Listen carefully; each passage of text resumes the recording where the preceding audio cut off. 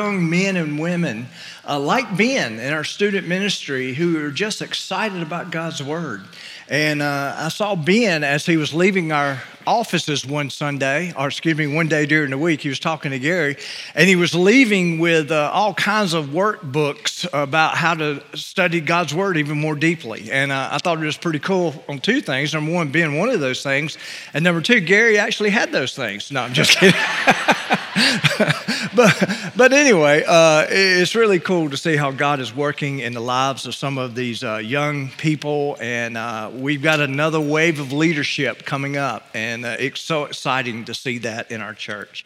Well, last week, many of you have asked the question, what in the world happened here last week? Well, it was a good Sunday, I'll tell you that. There were 990 people that were on our campus last week, and 900 of them got to hear the gospel, and the clearest way I knew how to bring it.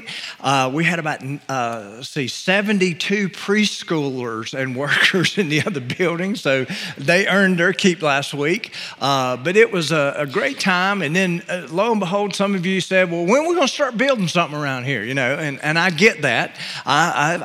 We've been tested with patience here lately. We were hoping to have drawings by March. Of course, that has not happened yet. We're expecting them anytime now, so we can proceed in this construction that I have put before you and we voted on. It's on its way. It has been limited. Now, some of it has to do with our soundproofing. Many of you know we have an issue with a live band trying to make classrooms quieter so they can concentrate on what they're studying. That's a part of what we're going through. So we're trying to get all that just right. And of course, how many of you are excited about doubling our bathrooms? You ladies excited about that? That's coming too. All right. So I just want to thank you for being patient with us. Well, we're continuing the series 3 days. And I think many people would say that when we began this 3 weeks ago, we looked at what we call a day of reflection and anticipation. And we covered the whole idea of when Jesus was in the Garden of Gethsemane, anticipating what would come the next day.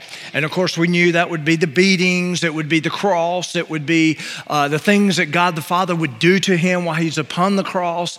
And we knew that was a very agonizing time for Jesus. And then all of a sudden, you fast forward past his death and his burial, and then you come to the resurrection, and we entitled that day a day of celebration, like we did last week, and of course, his resurrection. Today, I want us to talk about a day of requisition. Now, let me say this. Jesus' resurrection set in motion his return. And everything we read about his return centers around the whole idea of judgment. Now, we live in a world today that doesn't want to hear that. We live in a world today that does not want to be accountable for their actions. And I'm afraid we're all going to be accountable for our actions. The Bible is very clear that is going to take place. And as much as we don't want to talk about it, and we want to talk about the love of God, which the love of God is vast and great and wonderful, there's still this other side that awaits. And so when we begin to get our minds around that, we need to understand that Jesus' resurrection guarantees us that there will be a judgment. And so that's what we're going to be looking at. So look at the introduction. The second coming of Jesus is a future date on the calendar. It is going to happen. And so it is pronounced in John chapter 14 and also Acts chapter 1. Now, you notice I use the word pronounce. The word pronounce there literally means a formal or authoritative statement. And that's exactly what it's all saying. So I want to go ahead and skip over to Acts chapter 1. So after Jesus' resurrection, many of you may not know this, but you need to understand this. After Jesus' resurrection, he will stay around for 40 days, and he'll literally have encounters with his disciples. And for 40 days, he will have that. In one place we read in Corinthians, he was actually seen by 500 people at one time. And so all these things went on for 40 days. So he stayed around for 40 days, and then all of a sudden, he's about to go back to heaven And that's what we're reading here in Acts chapter 1. So look at Acts chapter 1, verse 6 here on the screen. It says, therefore, when they, the disciples, had come together, they asked Jesus, saying, Lord, will you at this time restore the kingdom to Israel? And so basically the whole theme of the disciples before Jesus' death was, when are we going to overcome Rome? When are you going to restore the kingdom? Now that he's been resurrected, guess what their theme is still? God, when are you going to do this? And so he looks at Jesus, and Jesus is there, and Jesus said to them, it's not for you to know the times or the seasons which the Father has put in his own authority. But you shall receive power when the Holy Spirit has come upon you, and you shall be witnesses to me in Jerusalem and in Judea, Samaria, to the ends of the earth. Now, when he had spoken these things, while they watched, now, this is interesting.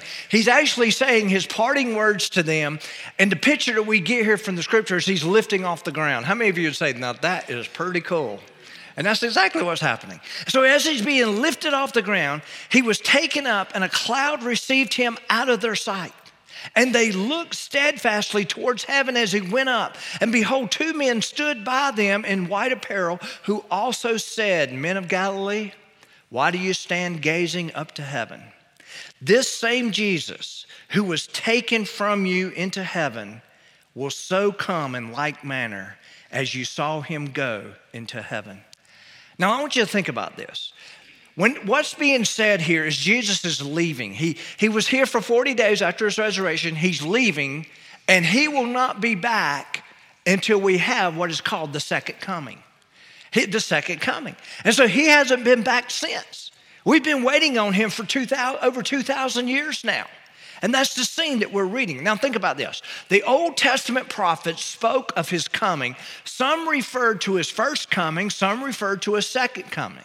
Now, here's some facts about the second coming that we need to know. It is not to be confused with what many called the rapture of the church. That's a whole different matter. The rapture is something else. The rapture is when the church is going to be lifted out of the earth, basically. Those who profess and know Jesus Christ as the Lord and Savior will be taken out of here. That's what the Bible seems to implicate. Now, the second coming, however, goes back to the whole idea of Acts chapter 1. Just as you saw him leave, you're going to see him come back. During the rapture, there's no evidence that anyone's going to see him when he comes and takes his church. But they will see him at the second coming. It's clear. The Bible is clear about this, and we'll talk about this in just a moment. The facts of the second coming, not only should it not be confused with the rapture, it will bring forth judgment. It will usher in the kingdom of God. And guess what? No one knows when this is going to happen. How many of you have ever heard of people who have predicted the coming of Jesus only to be wrong? I remember there were some TV personalities back in the 80s, and they were convinced 1984 was the year. I remember it clearly. And then all of a sudden that didn't happen. 1988, it became very clear. And then all of a sudden people are out there trying to determine who the Antichrist is. How many of you have ever heard talk of that? You know, they got, this is the Antichrist. They're trying to see the times. They're trying to see it all come together. And I understand their anticipation. But the Bible's very clear when Jesus said, it's in the Father's hands. Only he knows when he's coming back. So let's look at this. The first thing I want you to see, however, before the second coming has to do with us. So look on your outline, the King's celebration. After Jesus ascended back to heaven, it began what is called the church age. We are living in what is called the church age. God is using the church to get his message to the world. And he told the church, basically, you're to take my message to the world. All right, so we're living in that time period right now.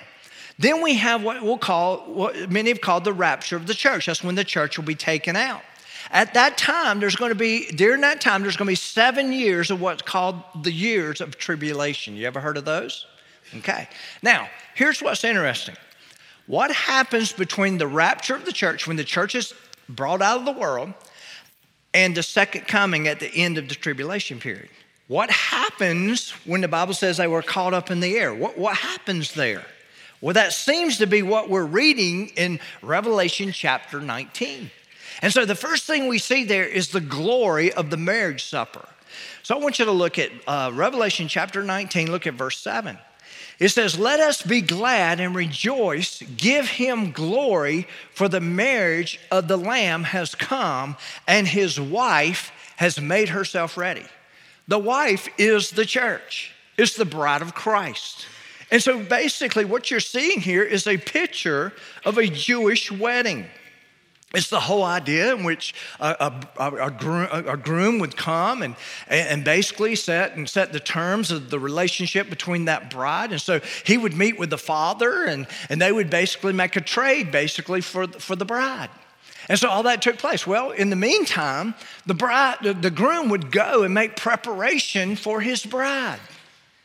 And the bride would be there not knowing exactly when he would return. Okay, that's a picture of that whole idea. So when he had his preparations done for the bride, she had her preparations, all of a sudden, he would come and take his bride. Now, this is a picture of what we're reading here. The marriage supper of the Lamb is the celebration of that relationship. And that's the same thing that seems to be happening here, the groom being Jesus and the bride, which is the church. According to what we believe, this is speaking of us. And then it says in verse 8, and to her it was granted to be arrayed in fine linen, clean and bright. For the fine linen, listen to this, is the righteous acts of the saints. It's the righteousness of the saints. Now, here's what we need to understand about this. Does our righteousness count anything towards our salvation? No, it does not. Not even close. And in a moment, we're going to read why we know that to be true. The righteousness here is speaking of the righteous acts of choosing and basically aligning themselves with the provision of Jesus Christ. Because the righteousness they have means nothing. The only thing righteous they did, that the bride has done or we have done, is that we've reached out to the provision of Jesus Christ. That's the only thing that we've done that's brought our salvation. And so he's very clear here. So he's talking about how all this comes together. So we see the glory of the marriage supper. Number 2, the guest of the marriage supper. Verse 9. Then he said to me, of course, this is John receiving this revelation, right, blessed are those who are called to the marriage supper of the Lamb. And he said to me, these are the true sayings of God. This will happen. You can count on it when you're looking at this. So those who are invited to the marriage supper of the Lamb, it is a celebration. It is a time we'll come together around God. And many people believe this is also when we will face our own judgment. This is when the crowns are given out and the rewards are given out for our life here on earth. And so most people don't contradict that. That seems to be the time all this is going to take place. So we see not only the glory and the guests, but thirdly, the greatness of the marriage supper. I want you to look at a reaction here in verse 10. John is writing this, and he says this, and I fell at his feet to worship him. Now, this is an angel basically showing him the revelation. But look at what happens. But he said to me, see that you do not do that. The angel saying, I am your fellow servant and of your brethren who have the testimony of Jesus. Worship God, for the testimony of Jesus is the spirit of prophecy. And so what happens is John is seeing this and it's blowing his mind. And he's just sitting around. He's caught up in the moment. And he just bows down and just wants to worship. We see this clearly when it comes to this whole scene of the marriage supper. The next thing we see coming in the scripture is the King's coming, which we would call the second coming. Now, let me just say this about the world. How many of you have heard this message? Some have said that the world is getting better. That's hard to believe, isn't it? Some have said if we could just educate people, they would be right. Has that worked out well for us? No. If we could just break down all these barriers that keep us apart, then the world would be this utopia. Has that worked out that way? No. None of us worked out that way. Nothing has brought about this peace and this mandated utopia. But we continue to see chaos, civil disorder, terrorism, all of which describes the scene when Jesus comes back. Now, here's what we need to understand. Only he is capable of bringing it all together. Only he is capable of bringing the peace that we so desire in our world. And it's not going to happen until he comes back. You say, where do you get that from? Based on the authority of Scripture. It's very clear. Every time there's a reference to the end times, there's chaos. Chaos is there. It doesn't get better. It's not going to get better with flawed people who are fallen, trying to live in a fallen world to bring about a positive result. It's not going to happen. And so we begin to see that God, through Jesus Christ, is going to be the one to bring order and peace. And guess what? Based on Scripture, it's all headed towards a battle. And the Bible calls it the battle of Armageddon. Now, some of you would say, oh, man, you're getting into the spooky stuff now. This is part of the Bible I just kind of stay away from. Well, you shouldn't. This is a good thing. If you know Jesus Christ as your Lord and Savior, what we're getting ready to describe here should excite you. It should be one of those things that motivates you to say, yeah, he's going to come back. He's going to set it all straight. How many of you are ready for someone to come set all this stuff straight? And he is. The resurrection guarantees it. So look on your outline, the king's coming. The first thing we see here is the person of the return. The person of the return. Look at verse 11 of 19. Now I saw heaven opened, and behold, a white horse. And he who sat on him was called Faithful and True, and in righteousness he judges and makes war. His eyes were like a flame of fire, and on his head were many crowns. He had a name written that no one knew except him. He was clothed with a robe dipped in blood, and his name is called the Word of God. The Word of God. Now in John chapter 1, anyone who knows anything about John chapter 1, who is the embodiment of the Word of God? Jesus Christ. That's it. It's Jesus Christ. We're looking at the activities of Jesus Christ. So let's break this down. When it says that heaven is open, here's what that literally means. He's saying there's an unveiling that's taking place. And it's literally, here's what's so cool about what we read in the book of Revelation. It's almost like this information has been kept from us. But John is given this information by the angel, and all of a sudden the curtains are being drawn back. That's literally the picture that we have here. And we are looking into the future. How many of you that would say that's pretty exciting? It should be exciting to us. It means it's unveiling. The second thing that we see here that's very clear is a white horse. Now, I don't know about you, but a white horse, have you ever seen a white horse? They're beautiful. Jesus comes the first time, and what do we see him riding on? A donkey, a colt, a donkey. Next time he shows up, he's on a white horse. Now, how many of you would have thought that all along he should have been on a white horse? But he is coming back on a white horse. I mean, that's pretty exciting.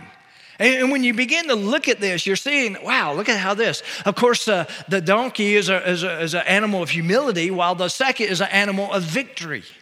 And we're seeing this. Well, how about when it says it's faithful and true? I think the reason that we see there that his name is faithful and true means he's identifying with the fact that, yes, this is going to happen. I think that's the reason we were reminded that he's faithful and true, because of what he says is going to happen. And then it says, in righteousness, he judges and makes war. Now, he first came as a savior. How many of you agree with that? What did the disciples want him to do? He wanted them to judge people right then and there. He wanted him to declare war on them right there at that time. You look at some of his disciples. Some of his disciples were just ready to militarily to usher in a new kingdom. And they were sitting on go, ready to go. Matter of fact, some of them were disappointed. Many people say Judas, the betrayer, the reason he betrayed Jesus is because he wasn't doing it the way he thought Jesus should do it. He should have come here and just taken care of it then. But he is coming back to do that. And so he came first as a savior. Now he's coming back as a judge. When he first came, now this is so interesting, he was judged. Did you know that? that the King of Kings is judged. Who is he judged by? Herod, Pilate, the high priest, the world itself brought judgment. But when he comes again, he will judge. I mean, it's amazing when you think of the difference. Heaven, listen to this, cannot be at peace with sin. Therefore, here's what we got to understand. Jesus' second coming is going to bring the peace by dealing with the sin of the world, by erasing the effects and the whole idea of evil. He's coming to do that. Now, not only do we see the whole idea of his activity, but his appearance. Look at what it says. His eyes were like a flame of fire. Now, many of you would say, well, that's definitely a picture of judgment, and it is. Now, what's interesting about this picture of judgment, it literally means nothing escapes his piercing vision. He sees it all. He's not deceived by any of it. There's nothing that needs to be judged that won't be judged. That's what this means. Nothing's going to escape that should be judged. Next, we see a head that had many crowns. Some of you may be saying, now, why would there be a reference to this? Well, you got to go back and look at the context of what people understood back then. Now, the crown of thorns for crowns of victory is what we're seeing here. Now, think of this. It implies a powerful ruler. In ancient days, conquering kings wore the crowns of the defeated kings. It was literally a picture in which they would come in, and once the kings they would, if they could keep from it happening, they wouldn't kill the king that was conquered. They would literally create a parade through the main city of those, and they would have the kings out there humiliating those kings that they defeated, but the ruling king would wear their crown on top of their own crown. And so it shows that they were defeated. And that seems to be a picture that we're seeing here, that he's going to defeat all the kings that will come against him. Of course, we don't call them kings anymore. We call them other names. It says robe dipped in blood. It's a picture of redemption or of the slaughter of the defeated foe. It's a reminder of what was done to prepare ourselves for the second coming. And then we see the name is the Word of God. Of course, there's no doubt now that this is a picture of Jesus himself. Next, we see the people of the return.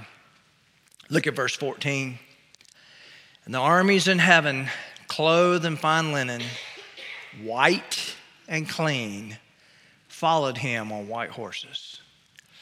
White and clean is a reference to righteousness, to purity. And by the way, y'all, none of us can make ourselves pure enough. None of us can make ourselves righteous enough. It's something that we've been dressed in, not something that we could go and do ourselves. It was something we're dressed in, which implies it was done on our behalf. And that's what we're watching here. And it's unfolding. And so he says in verse 4, and the armies, they were clothed in fine linen, white and clean. They followed him, also on white horses. Again, a picture of victory. Again, this is unveiling. This is what's getting ready to happen. Now, first, we're carried up in the rapture. Now we're coming back with Jesus. For most people who are trying to put this in chronological order, the marriage supper of the Lamb has already taken place in the clouds or in the sky. And now we're coming back with him to defeat the nations. Now, here's what's interesting about us being behind him. We're not coming behind him to fight. Some of you say, man, I'd like my attempt at evil. I'd like to whoop some, That's not what we've been called to do at this point. We're witnesses about what he's getting ready to do. And here's what's interesting. We're not coming back with him to fight. We're coming back with him to reign. That's what the Bible says. Not to fight, but to reign. So we see the people of the return. Thirdly, we see the promise of the return. Look at verse 15.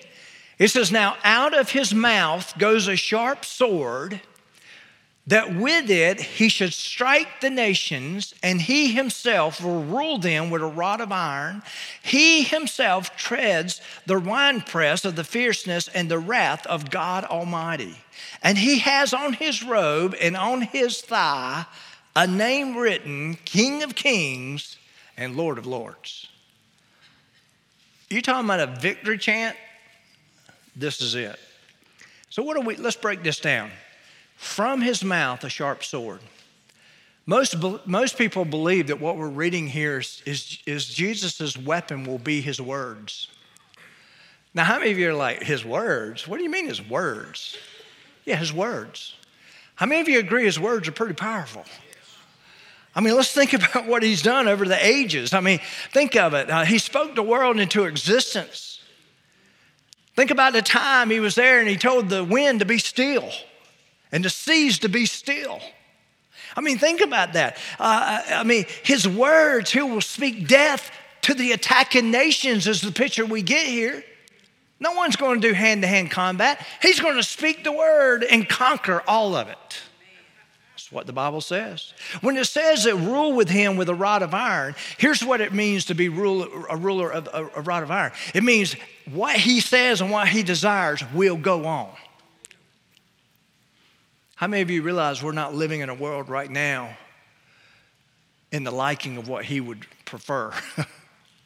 Now, some of you could get into this whole idea of the sovereignty of God and all this, but he knows we're fallen, and he's making preparation for us not to be fallen any longer. When it says treads of the winepress, this is definitely language of the Old Testament. It's a picture of judgment. But here's what I want you to understand, the promise of the return. In verse 12, he has an unknown name. Now think about this. The Bible goes out of its way to tell us there's a name that he has that has not been revealed yet. Now, why do you think that's in there like that? Many people would say there's still a lot of mystery left when it comes to who Jesus is. How many of you that kind of excites you?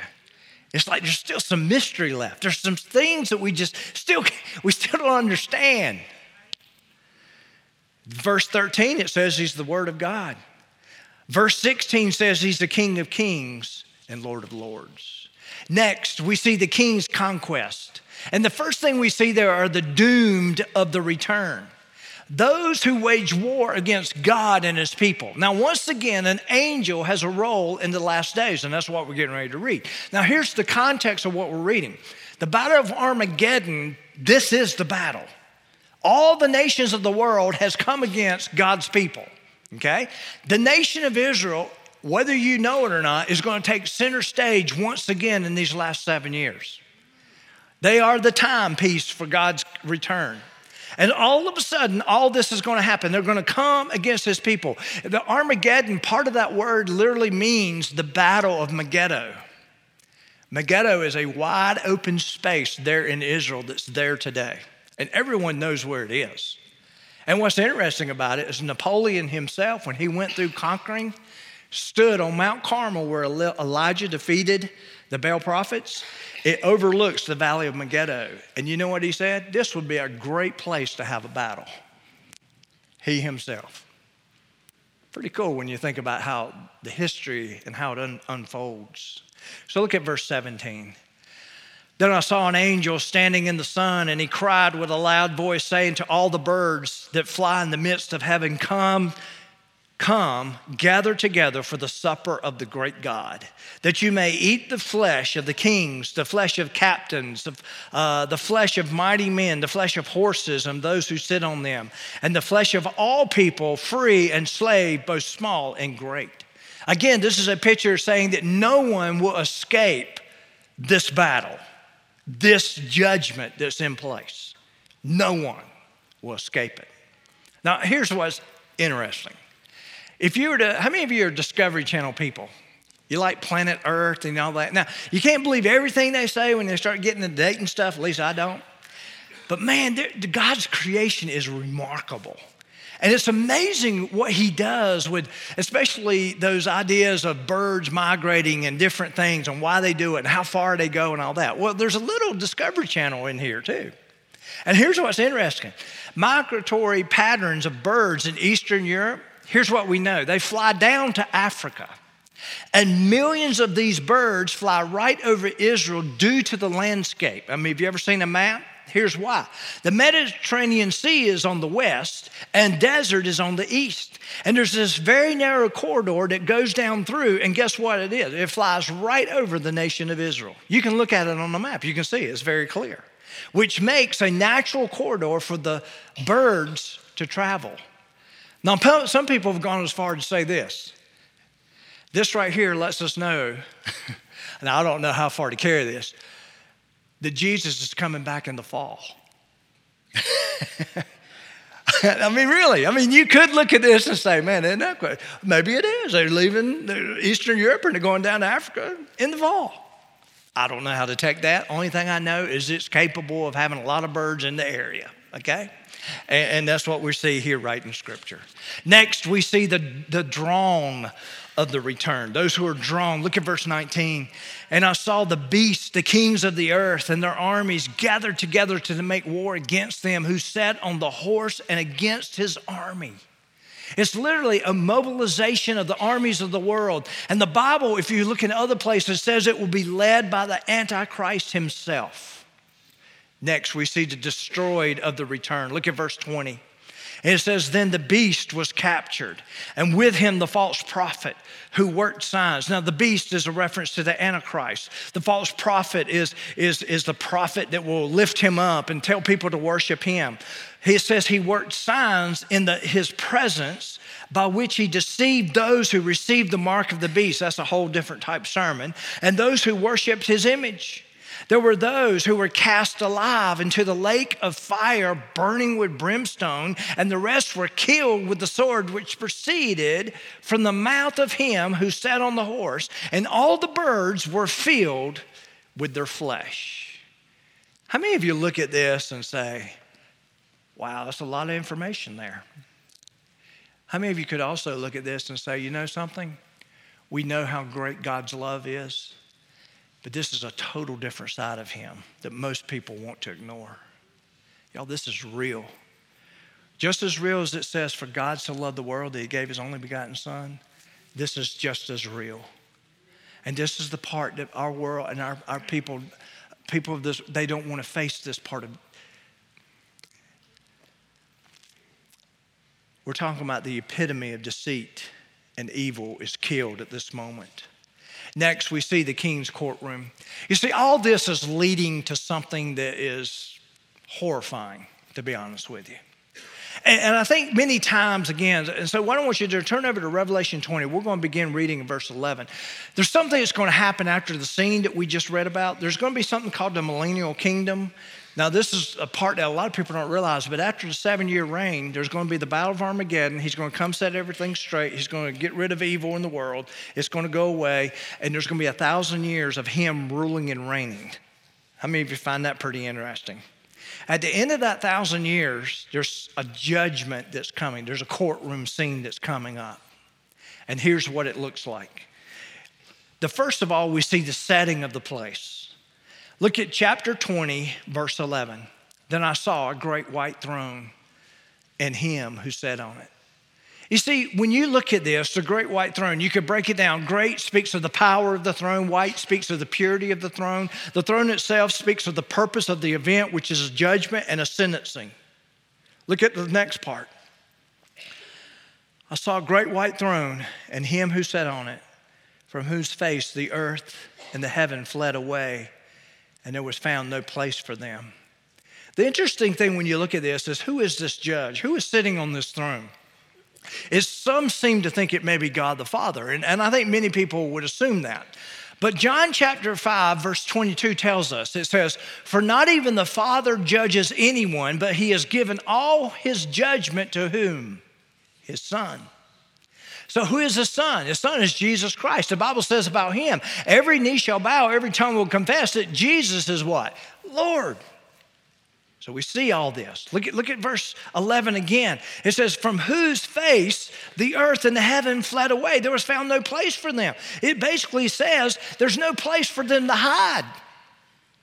When Adam sinned and God was getting ready to call him on it, what was Adam doing? Hiding. Remember? He's going to say there's no place for these people to hide. It's right there in the open. The courtroom scene, we see, number one, the summons of the people. Look at verse 12. And I saw the dead, small and great, standing before God. He's talking about people of great influence. Those maybe not of great influence, but those who are standing before God. And many people say, well, who are these people? I tend to think they're probably in 4 categories. This is not on your outline, but I believe there are the God haters. You ever seen a God hater? They hate God. They hate Jesus. They hate his word. They hate the church.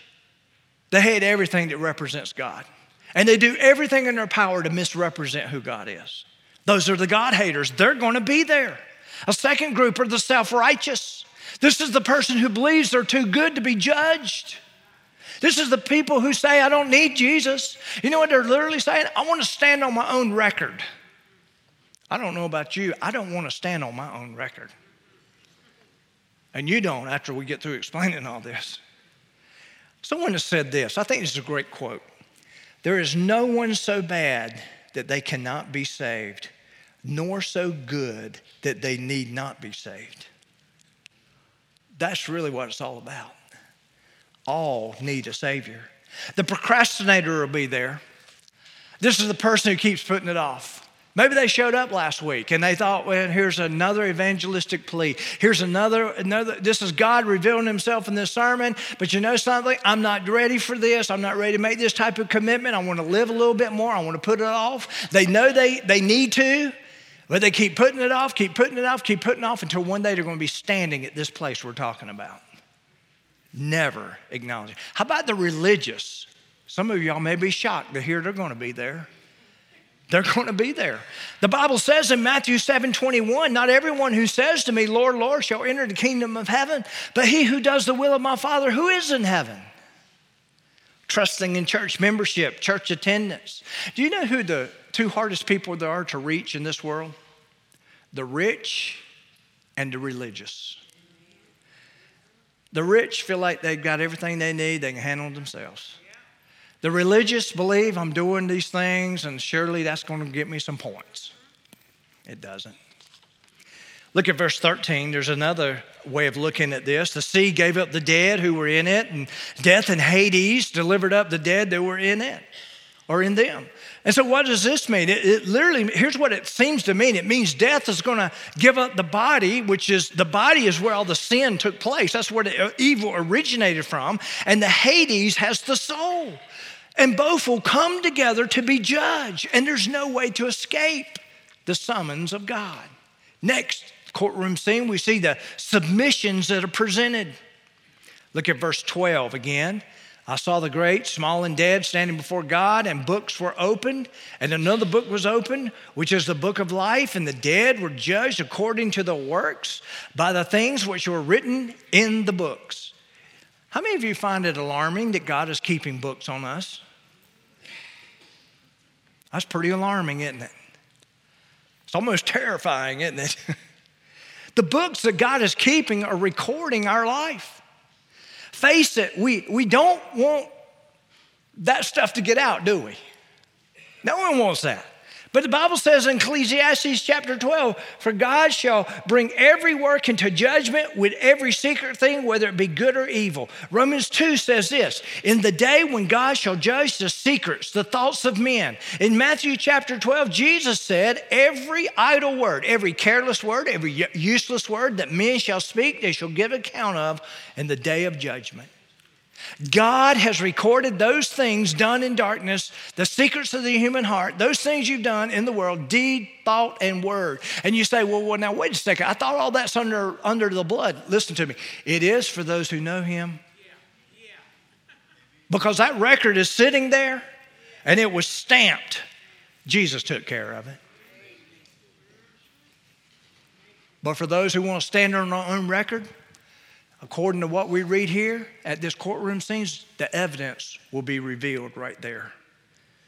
And you know what? The terminology I'm reading here in this text, it literally seems that everyone's going to be in agreement with the judgment when you look at it. It's almost like everyone is going to acknowledge. How do we know that? Philippians tells us that. I'll show you that in just a moment. And all of a sudden, there's all these things, the submissions, all that's out in the open. Look at verse 13, the second part. It says, and they were judged, each one according to his works. They were the ones that said, you know something? No to Jesus, I'll stand on my own record. They're all there. It tells us how the sentence was determined. What does that mean? It means, listen, a judgment with no mercy, no grace, no forgiveness. Some of us are sitting here today, and here's what you're thinking. I thought our God was a God of love, mercy, grace, and forgiveness. He is, but if you want that, you got to do that here now. When you're standing here, there won't be any grace, forgiveness, and mercy. The Bible says in Hebrews 10, again, we don't quote these. We just want to hear about the love of God. And I'm not trying to be mean. I'm trying to warn people. Listen to what the Bible says. It is a terrible thing to fall into the hands, the judgment of the living God. You know, he's literally saying, you don't want to be one of these. How about the courtroom scene, the sentencing of the people? Look at verse 14. It says, then death and Hades were cast into the lake of fire. This is called the second death. And anyone not found written in the book of life was cast into the lake of fire. There's three parts to the trial. First of all, you have the evidence that's presented. That's the truth. That tells us the books are open. Every deed, every thought, every word. Then you have the defense defending. In your defense, what will you say if you're standing there? Every one of those excuses will fall to the ground. There is none. And then you have the verdict which is given, which are the consequences. Look at it again, verse 15. Everyone's name not written in the book of life. Whose name is written in the book of life? Those who have trusted Jesus Christ as their Lord and Savior. They've repented of their sins. They've turned to him by faith and said, yes, I want you. I want you to be Lord of my life. That's the ones. And by the way, there's no court of appeals here. Two types of people in this room, those who have settled out of court and those who have a court date in what we just read. That's what the Bible says. So here it is. I believe Philippians chapter 2, verses 9 through 11. I believe this. You may disagree. That's fine. You could be wrong if you want to. No, I'm kidding. I believe this is a scene at the great white throne judgment. I really do.